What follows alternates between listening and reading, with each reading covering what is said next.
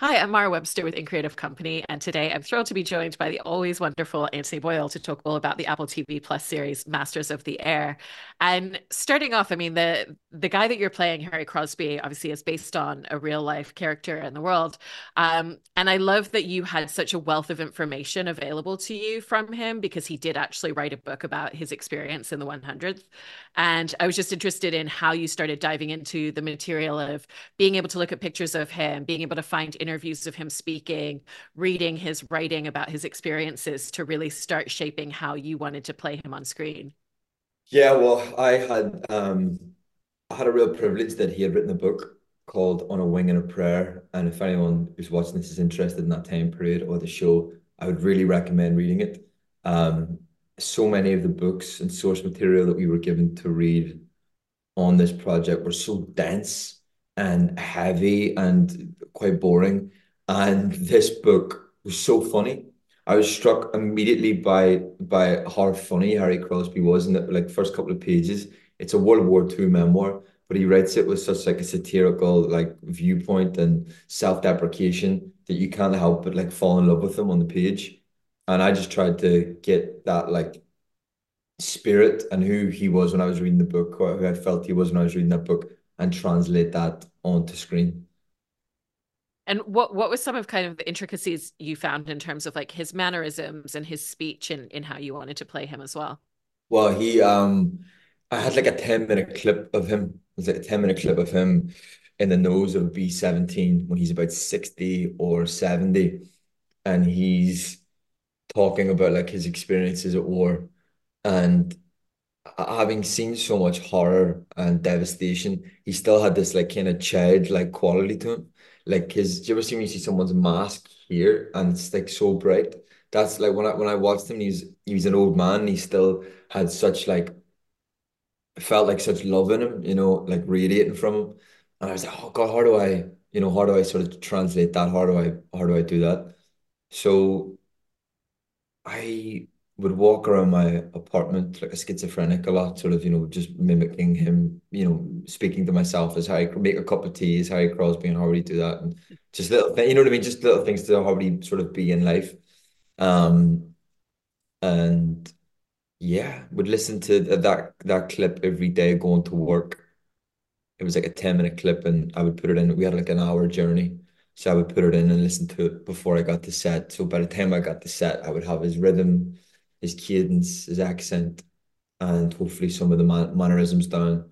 Um, yeah, so I didn't sound like this, and I sounded like Harry Crosby.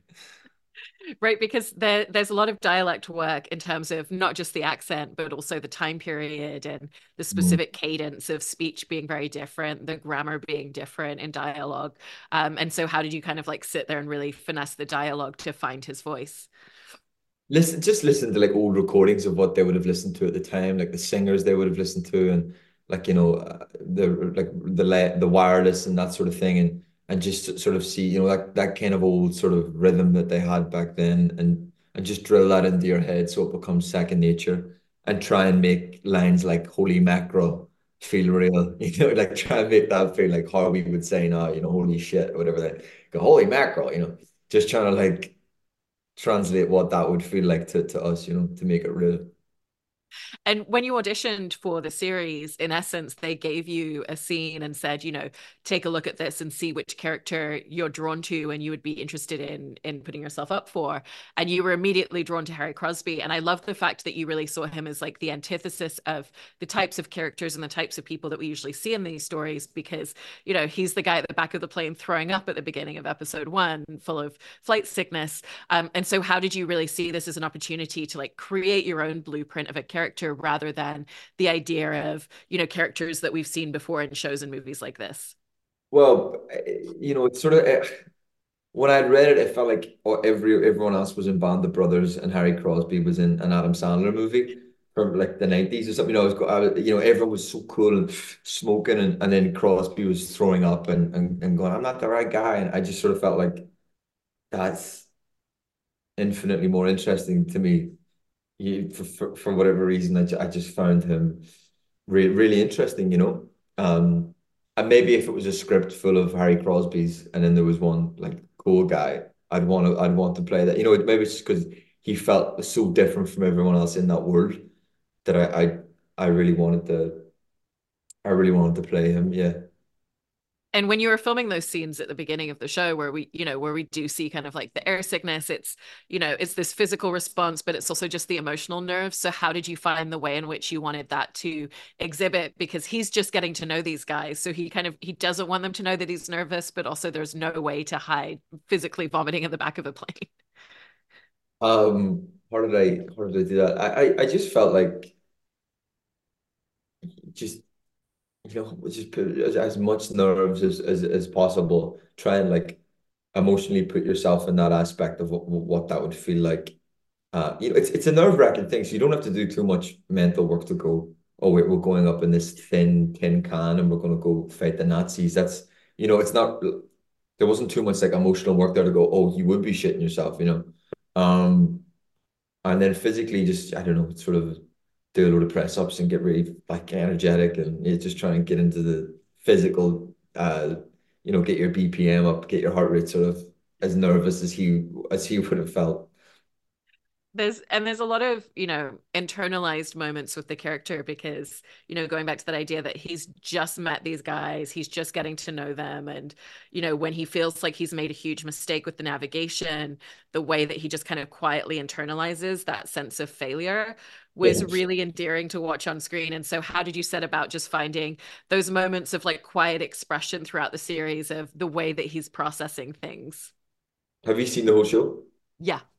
Okay. I felt like people like Crosby are people pleasers. I felt like people like are always easy to smile, always want, and don't want to take up too much space in a room or an environment. So when he does feel sad or angry, he's not going to go, oh, for fuck's sake, or geez, go, and explode. It's all going to come internally. We all know people like that, you fucking idiot, that kind of thing.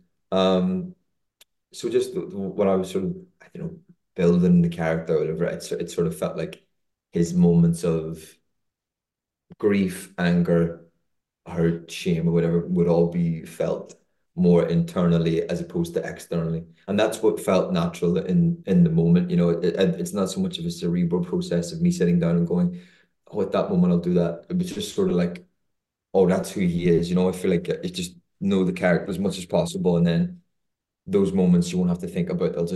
They'll come. And did you also, off the back of that, did you see him as a character and a guy who had a little bit of a sense of imposter syndrome as well? Because, when it does appear that he has a really natural aptitude for navigation, and instead of being in the flight, he's now on the ground, kind of overseeing multiple missions. At first, he's in a lot of disbelief, like, I'm not the guy that you want for this job. Like you're thinking of someone else, like you're giving me an office. Yeah. Yeah.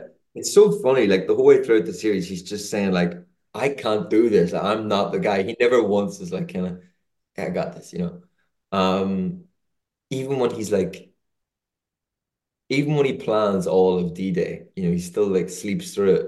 There's something so funny about every like all of his moments are just so like, you know, backwards. Yeah, sorry, what was the question? Kind of just like that sense of imposter syndrome, which I think, you were Yeah. just talking to. So he obviously has a massive amount of imposter syndrome. In every episode, I think there's a moment where he says, "I can't do this," about literally every situation. He doesn't think he's the right guy. And again, we all know people like that. Some of us are people like that who feel like that every day. So it's yeah, I just tried to be play it as real as possible. And because you start the series like being up in the flight deck with the rest of the crew and then being on the ground, that's such a different trajectory for the character. And so for you, what were the changes that you wanted to start seeing in him once he's in a different place, in a different position? Oh, that's a great question. What did I want to start seeing for him? I mean, see, to be honest, it felt like a bit of a holiday because all those lads were still going up into that plane and shooting those scenes were hard. And I was going to Oxford and sort of drinking tea with Bel Powley, which felt like a vacation, while they were all going to POW camps or going back up into the planes because we would have to be loaded onto these planes And we were up there for about 8 or 9 hours, and it felt like you were at a roller coaster being banged about. So, having to film scenes walking about a quad in Oxford, felt like a day off. But what did I want to show when he wasn't in the planes? With Crosby, I wanted to show a real arc of him becoming a hero. I kept thinking of a quote that, like, if you're not afraid, it's not bravery. Bravery is being afraid and doing it in spite of that. And I wanted to sort of, I don't know, he's the little guy, you know what I mean? And he sort of he wins, and he has like, you want to root for him. When I was reading his book, when I was reading the script, I wanted the audience to care for him. And for the first few episodes, you see him at the lowest of the low, and then he starts getting these small wins. And I wanted people to be like, "Go on, Crosby," because I felt like that when I was reading it. I was going, "Yes," I want him to succeed. Um, so I hope that people feel that when they watch it too. Absolutely. And you were talking there about the idea of bravery, and there's such a coexistence of bravery and fear, especially for Crosby. And I know that part of the research that you did was speaking to a lot of people, including a soldier who had served in Iraq, who literally described the sense of fear being like a physical taste of metal in your mouth. And I was just interested in, through the conversations that you had with various people, how you found the way in which fear impacted Crosby as a character for the show. Mhm. Yeah, it's such a massive thing, and it's fear in so many different senses. There's the fear of, like, the physical fear of having to get into the plane, go up in the air. There's, like, the emotional fear of, like, losing friends, and there's also that aspect as we go on, the fear of oneself. Like that, but about becoming a monster. About, these guys were heroes. They saved the world as we know it today, but they were also, they killed so many innocent people. There was so much of that there's a scene with Nate and Rosie and I, at the end of the series by the fire, and we're talking about all this killing we do. I think it changes someone. I think it changes who you are. And I think there's the fear of that also. That introspective fear. And yeah, are you from England or America? Where are you from? I'm originally from England, but I've been in America for 15 Okay. years, so I've got a dual accent. And this is the accent. I was listening to it going, where is that from? And I needed to ask. Okay, It's cool. from both. Okay, grand. Okay, grand. Okay. I mean that conversation later in the series as well, there's so many touch points and moments about the idea of losing your sense of who you were, because they're no longer the same people that they were at the beginning because of the experiences they've had, the things that they've seen, the loss that they've experienced on such a massive scale. And so for you, what was Crosby's relationship of, who I was when I left home, the life I have there, and the person that I'm becoming so far away from it all? Well, his story doesn't tie up in a bow more than any of the other lads. There's a bit of, like, moral ambiguity there, when he's this is like spoilers, but when he leaves, and about what he's been through in his personal life with his wife, what he's been through, that he has his son. There's so much. I think from the first scene or the first episode or whatever, when we see Crosby to the last, I do feel like he feels like a different man. I do feel like he feels like he's been on a real journey. And I like, and when we were sort of going through different drafts, spoke with the writers about not having this kind of like cookie cutter ending. And it was all fine, because I think it's kind of nice that you're happy for him, but there's a tinge of sadness. There's, those last frames, that last episode. I think the director and the writer really nailed it with Crosby's journey. Absolutely. And, I think throughout as well, the show kind of constantly looks at those moments of escapism and how to get outside of your head when you're Mhm. dealing with something like that day to day. Um, and so when you were looking at Crosby and kind of thinking, okay, how would he behave? What would be his release? How would he try to get out of his head from the day? How did you kind of answer the question of what that looked like? Well, there's that line Crosby says, Some men slept around, some men drank. If you got a chance to forget, you took it.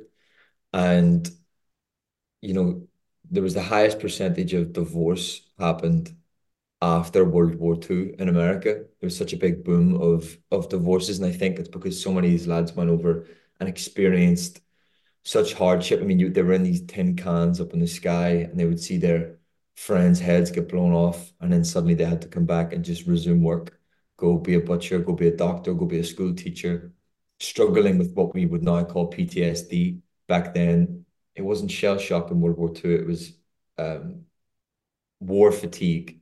There's just these just random words were thrown on it. He's got fatigue, and he'd be there, in some sort of deep psychosis, speaking to a dead friend. So these lads were um were so messed up after. And it was, like that line, if you got a chance to forget, you took it. It's not like if you confronted what had happened to you and dealt with it through therapy or dealt with it through whatever. It's like if you got a chance to forget, you took it. You didn't speak about it. You put it right down there. You drank, you slept around, you forgot as much as you could try to, you forgot. So I think it was terrible for these lads coming back. I mean, in a modern context, when people serve now, they come back and they have therapy and there's things like that built around them. But back then, this is the 40s, so none of that existed. And I mean, I think in that same vein of things that weren't said out loud in a different direction is the idea of these incredibly close relationships that start to exist between everyone, and the fact that you have to literally trust the person sitting next to you with your life. And we see throughout the series, through all your characters, just the love that really does exist between them, but it's not something that's expressed with the language of today. And so how did you set about wanting to capture that sense of just intrinsic trust and love that exists when it's not a dialogue driven conversation, but it's very much the subtext under the surface? Yeah, well, it's this thing as well, like neither of my grandads hug me. They're both dead now, God rest their souls, but neither of them like hugged me. Do you know what I mean? And that's not because they didn't love me. They did. Both of them did. But it's just that's not what men done back then. So it's like when we're filming these scenes and you gotta go, oh man, it's like that's not, it's not 2024. Like that there's a certain rigidity to the physicality. There's a certain, a little bit of stoicism, but just you got to get yourself into like you got to think about the epoch, like what was happening in that time, what was happening in that culture, how did people express their love for one another, and you just do it in different ways. I mean, how I done it with Rosie was these lads were like best mates in real life, and I said to Nate early on, like the only reason I'm friends with people is because they make me laugh. I'm not friends with people because they're honorable. I'm not friends with people because I appreciate their morals. I'm friends with people because when I spend time with them, I laugh. You know what I mean? And I feel like so many friendships are like that. Female friendships, male friendships. And I said to Nate, let's just implement that. That's every time we see each other. Like, why else would we be hanging out so often? Let's try and like if it's a big scene where there's kind of a weight in it, let's try and have a bit of crack at the start. Let's try and have some fun. Because that's how we interact, it's how Nate and I interacted. So it was trying to show love through subtle things like that felt right for the time period and right for men at that time. I love that, and with the body language and the stoicism to that you were bringing up, there's obviously certain body language elements and mannerisms that are specific to serving and being in the army. So you kind of take that sense of, I'm kind of like finding myself in this new physical way, based on what's required of me. And then you have the moments where nobody's looking, and what does that look like? So what were the different elements of just the physicality and the body mannerisms that you found? Yes, I mean, I would go back to that clip a lot. And when I'm trying to find the physicality of a character, I like do things about the house as him. Like I said earlier, you make a cup of tea, you, you, I do things like, oh, how would he dance? How would Crosby sort of move or whatever. And you try and do like just little small things like that. How is he when he's on his own? How is he when no one's around and he just breathes out and he's had a hard day? And you just think of all these different little things before you get to set. And but then when you're on set, like you don't need to think of these things. They're just coming naturally. So again, it's not really like I don't know if I'm like if it's a cerebral thing or if I'm thinking how do I physically do this. It's more of a you sort of just know him and have him in your body as much as possible. And then whenever there's certain action, you just let whatever the other person's doing inform you. And then just let the physicality happen. Yeah.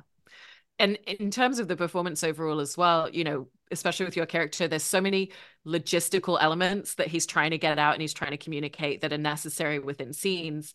Um, but you still have to make sure it always feels character driven. So even when he's giving directives, navigation details, it's like it still always has to feel like it's coming from the character and where is his headspace at that moment. So how did you set about balancing those two things in your performance? Well, I mean, he's a soldier and he's a war hero and he's incredibly proficient, even though he doesn't think he is. But he can do the job. He's incredible. He knows exactly what he's doing. There's the two sort of sides of him. There's the war hero who was the best navigator possibly there had ever been, and then there's the ego, the sense of self of this kind of I'm not the right man for the job. Oh God, can't do that. And it's just trying to balance those things and both are true, but it's just trying to amalgamate both and make them both feel make them both feel real, yeah. And you were talking earlier on about the technology in the show, and it's kind of really astounding how it was filmed, where in essence you were in these replica planes that they would be raising up, and you were talking about, there's screens on either side, so you can literally see, okay, if there's going to be a plane to the right and it's getting closer, then that's something that you're visually seeing while filming it, which obviously is such a gift because usually you don't get those moments. Often it's done in green screen and effects afterwards. And so how did that really help in just like calibrating a lot of the more intricate beats within scenes for you? It was a gift, to be honest, because you weren't having to like, see a green screen and go, like you were actually seeing the planes come towards you. You would feel the rumble of the plane. You were getting knocked around left, right, and center. You were literally just trying to survive up there. You were just trying to go, just don't bang your head and bang your knees. And it felt there was you were shooting the gun that was firing blanks, and then the shells were falling all over your desk and you're having to wipe the shells out to try and do the navigation. So, the team really made it as real as possible for us up there. So we didn't have to think much. We were just trying to hold on for dear life, to be honest. I love that, and you had so many amazing consultants on the show, including Dale Dye, who was a military advisor who's done films like Saving Private Ryan, Band of Brothers, The Pacific. What were some of the details for you specifically that he really helped you to find? Psychologically, Dale Dye was brilliant. He made us march, and I was going to myself, why are we marching? We don't march in the show. We could be doing something. I want to shoot the guns again. I like shooting the guns. That was great. Why are we marching? And it was only until the third day of marching that we stopped sort of shuffling, stopped going like all over the place. And suddenly there was 50 actors just going, and we started to move as one in unison. And it really gave me a sense of like what it would have to be like in that plane. He spoke about a thing called crew glue, of being you and your crew moving as one, thinking as one, because you're operating this plane as one. That you're not worried about what the man on the left or right of you is thinking. You're genuinely just you're in this sort of shared consciousness almost thing. And it was through marching that I found that, but it wasn't something someone could tell you. You just had to sort of come to it on your own. So there was loads of wee small things like that that Dale Dye was really great for. Plus, he's very funny. He's a very funny guy. He's good to have around. I love that. And when it comes to kind of your work overall, I've heard you talking in the past about how your work on stage in particular really taught you a lot about just giving your full self and giving all of yourself to your craft. And particularly for a show like this that required so much of you, I was just interested in kind of how that sense of just fully giving yourself over to your craft really translated into the work you did on this show. Yeah, well, I mean, look, it's a privilege to be an actor. It's such a privileged job, and like the privilege is never lost on me. And it's yeah, I mean, it's good fun. It's great crack. I love doing it. I love when you just give yourself to the world and go, okay, now you know, I'm John Wilkes Booth, and it's 1865 America, and I'm trying to kill Lincoln. Or you're going, okay, I've got to save the world against these Nazis, but I've got air sickness, and you fully give yourself to whatever that is. And I just love it. I just think it's just great. But yeah, you're talking about theater and how theater reformed me with that. I think theater, there's a lot of world building going on because you do like an intense rehearsal process where everyone sits around and talks about each little line, each punctuation mark, and how that felt and the backstory, and you really build it. And on film, very often you just get there on the day and you shoot it. There's not much time to discuss with other people about that. So when you're like this, when you're given the privilege of a 3 week boot camp before you start, it's great, and it really made me feel like I was back doing a play again because you could everyone was banding in together and having fun. I Banding love in, that. band brothers. That was at a time. Hey. Oh, you gotta take it. You got You to gotta send take an invoice for that plug later. it. Well, I really, really love what you've created in this series, and I'm so excited for people to get to see the beautiful character arc that you've crafted throughout the rest of the season. So, congratulations on an amazing series, and thank you so much. Thank you very much. That's very kind. Cheers.